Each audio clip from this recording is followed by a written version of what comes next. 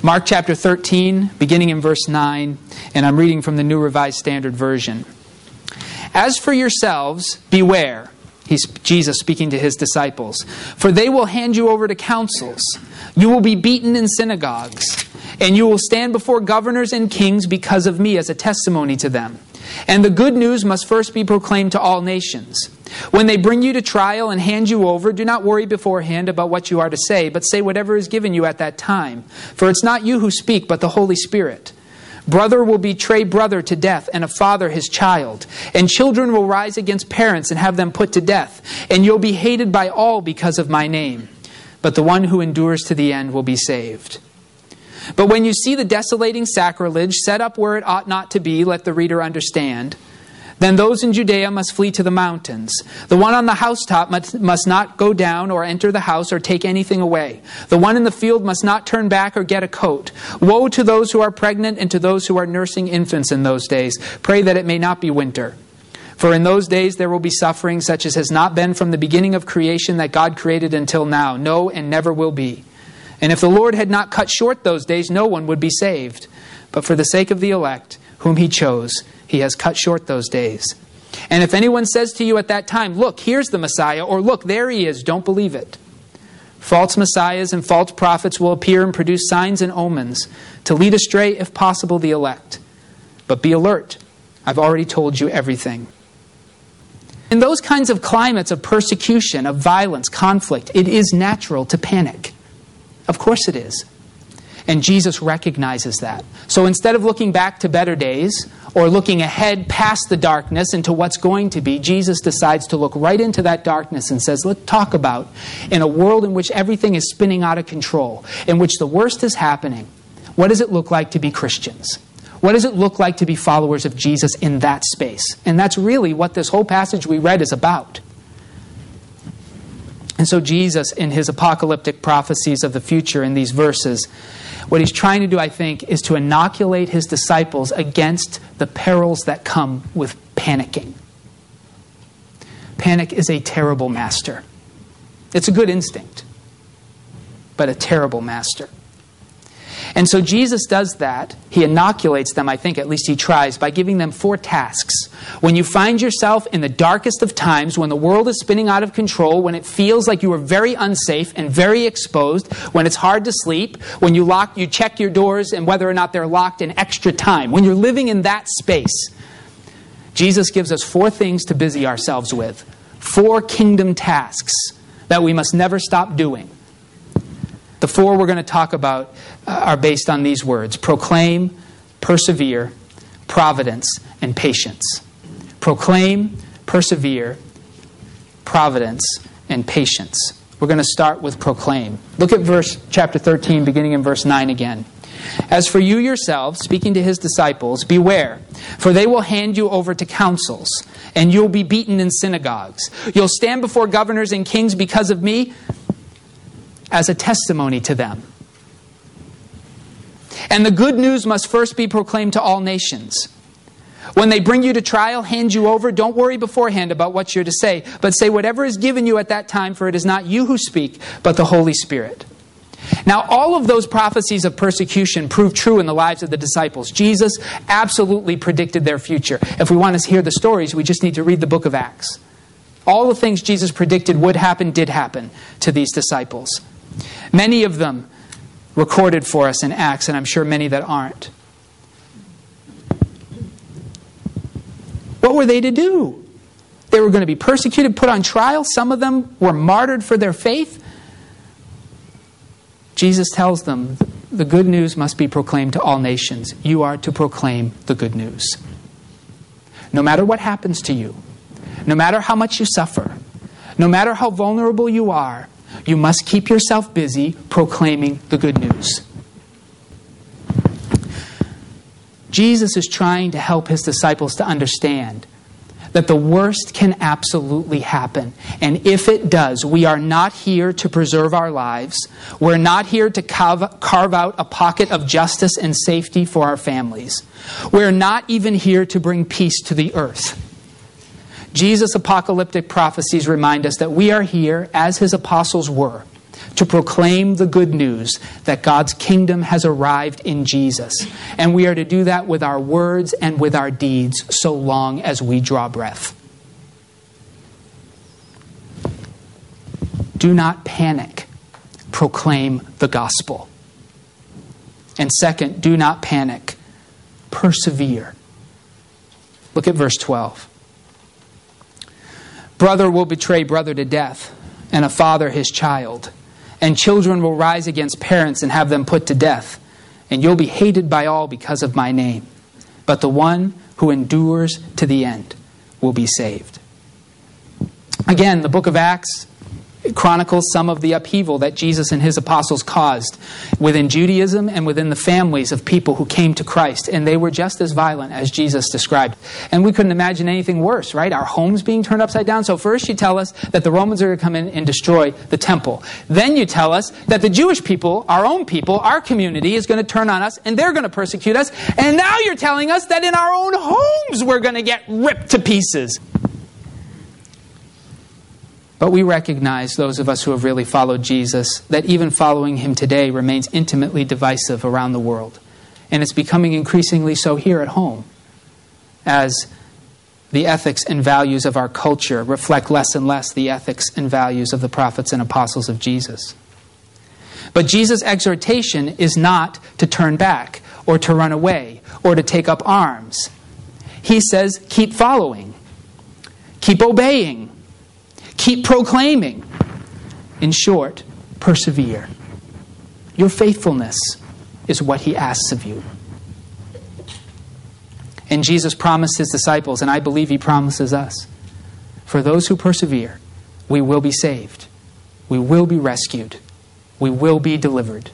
It's only those who shrink and turn back that will perish. But of course, we have to recognize that some of the disciples were killed for their faith in Jesus. Others suffered persecution. Others died of natural causes, never seeing all the fulfillment of the promises that Jesus made to them. And yet Jesus promised each one of them that they would be saved. And this reminds us that the salvation Jesus promises is not salvation from suffering. It's not salvation from dying. It's not salvation from persecution. It's salvation from the permanence of death itself. Hebrews tells us that the book of Hebrews, that it was for the joy set before him that Jesus endured the cross. And it's for the joy set before us that we can continue in faithfulness during the darkest hours of our lives. These are the spaces in which our belief and our trust in God is tested. Do we believe in the way of Jesus? We'll find out when it's not easy to walk it. Paul uses the illustration in 1 Corinthians chapter 9 of running a race. These are his words. Apostle Paul, 1 Corinthians chapter 9, beginning in verse 24. Do you not know that in a race the runners all compete, but only one receives the prize? Run in such a way that you may win it. Athletes exercise self-control in all things. They do it to receive a perishable wreath, but we an imperishable one. So I do not run aimlessly, nor do I box as though beating the air, but I punish my body and enslave it so that after proclaiming to others, I myself should not be disqualified. We're not here to preserve our lives. We are not here to carve out a pocket of justice and safety for our families. We are not here to bring peace to the earth, nor even to our families. Jesus' apocalyptic prophecies remind us that we are here, as his apostles were, to proclaim the good news that God's kingdom has arrived in Jesus, and to do that with our words and with our deeds so long as we draw breath. And we are here to proclaim it and to persevere in our faithfulness, no matter our circumstances, no matter our world, no matter our culture, no matter our leadership, no matter our laws, no matter our safety. Do not panic. Proclaim the gospel. Do not panic. Persevere in your faithfulness. And third, do not panic. Trust God's providence. Look at verse 14. But when you see the desolating sacrilege set up where it ought not to be, that's a quotation from the book of Daniel, then those in Judea should flee to the mountains, he says. The one on the housetop must not go down or enter the house to take anything away. The one in the field must not turn back to get a coat. Woe to those who are pregnant and to those who are nursing infants in those days. Pray that it may not be in winter. For in those days there will be suffering, such as has not been from the beginning of the creation that God created till now, no, and never will be.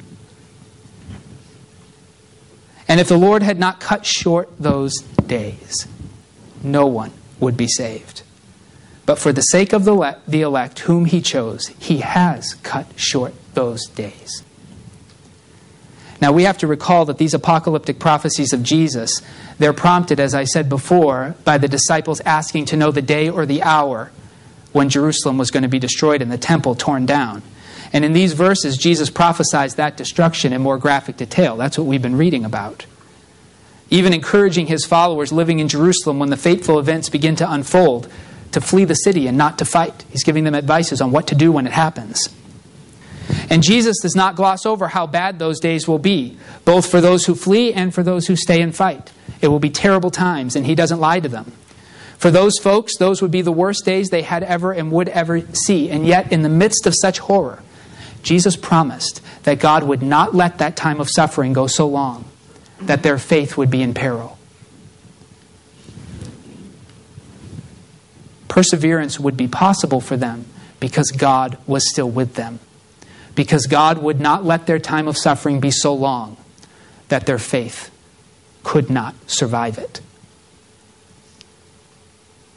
I suspect, that same promise applies to your and to my darkest days as well. In the midst of darkness, when we look at it, we think, I cannot survive this.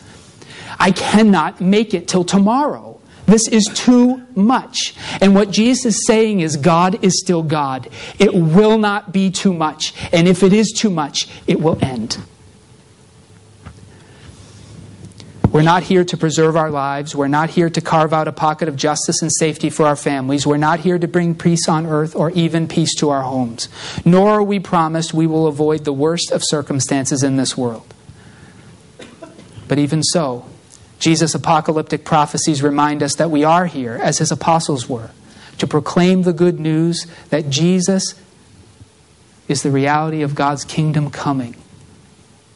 And we are to profess that with our deeds and with our words so long as we draw breath. And we are to profess that God is with us and that God is for our faithfulness. We're here to proclaim and to persevere, and we will never be alone. Never. No matter how dark, are we alone. God in his providence is setting boundaries for our perseverance. Do not panic. Proclaim the gospel. Do not panic. Persevere. Do not panic. Trust God's providence. And finally, do not panic. Embrace patience. Look at verse 21. And if anyone says to you at that time, look, here is the Messiah, or look, there he is, do not believe it. False messiahs and false prophets will appear and produce signs and omens to lead astray, if possible, the elect. But be alert. I've already told you everything.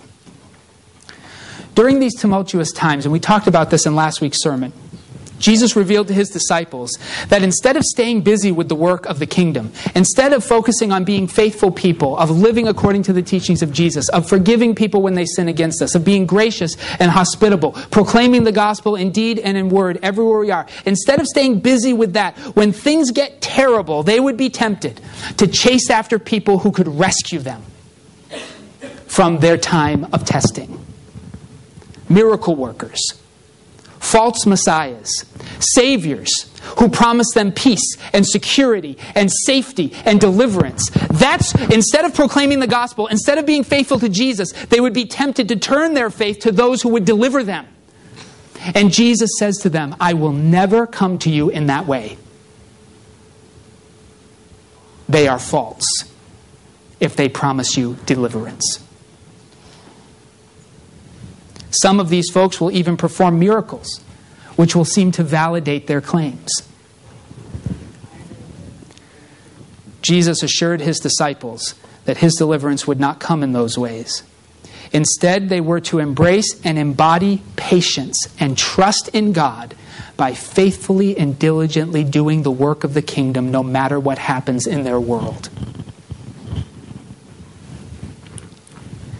There is no rescue in these verses. There's no retirement. There's only faithfulness.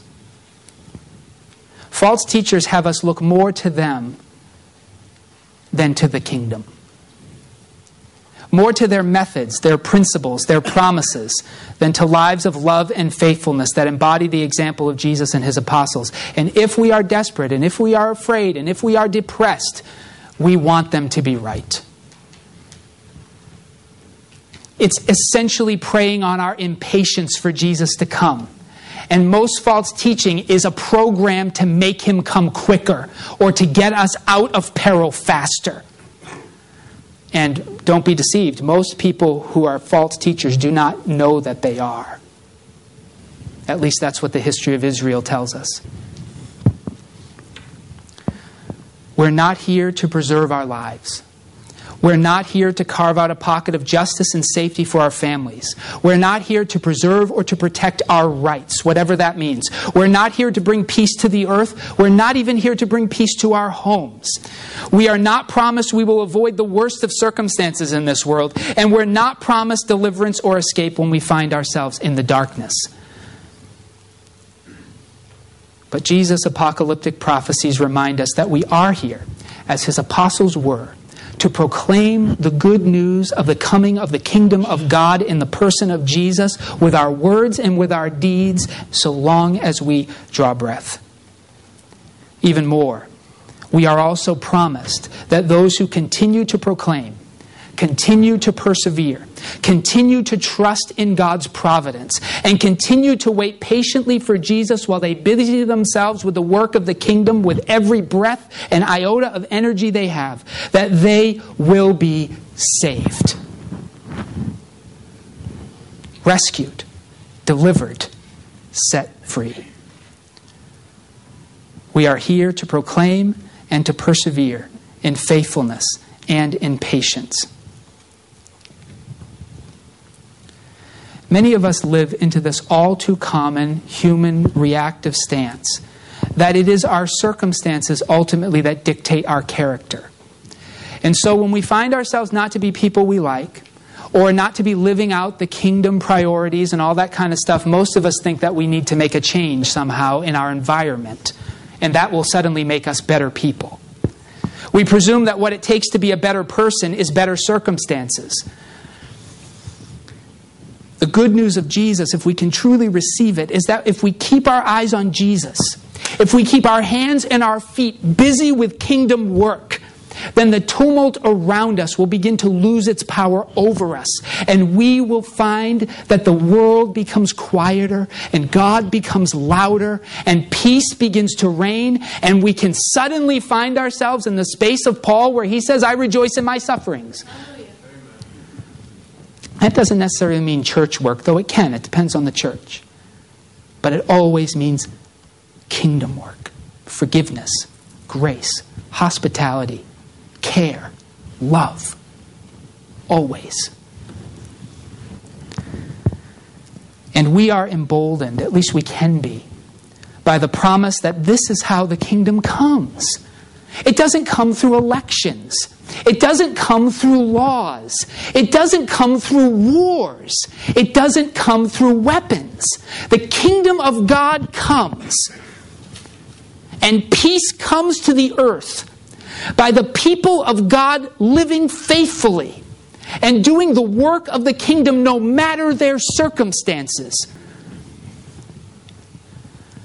And by this kind of faithfulness to Jesus, a faithfulness that proclaims the gospel no matter the circumstances, in word and in deed, a faithfulness that perseveres no matter how hard it is to keep going, to keep doing, to keep serving. Perseveres. A kind of faithfulness in Jesus that trusts the providence of God. By that kind of faithfulness, when Jesus did it, He destroyed all sin and death. He took down every power that stood against us by being faithful in the worst of times. And before this kind of faithfulness in us, the gates of hell will not be able to stand against the kingdom of God. Don't fall prey to those who would offer you rescue and safety, security and ease. Let's get busy. Proclaiming the gospel, persevering in our faith, trusting in the providence of God, and patiently waiting for Him to come, never retiring from kingdom work, no matter what we do with secular work.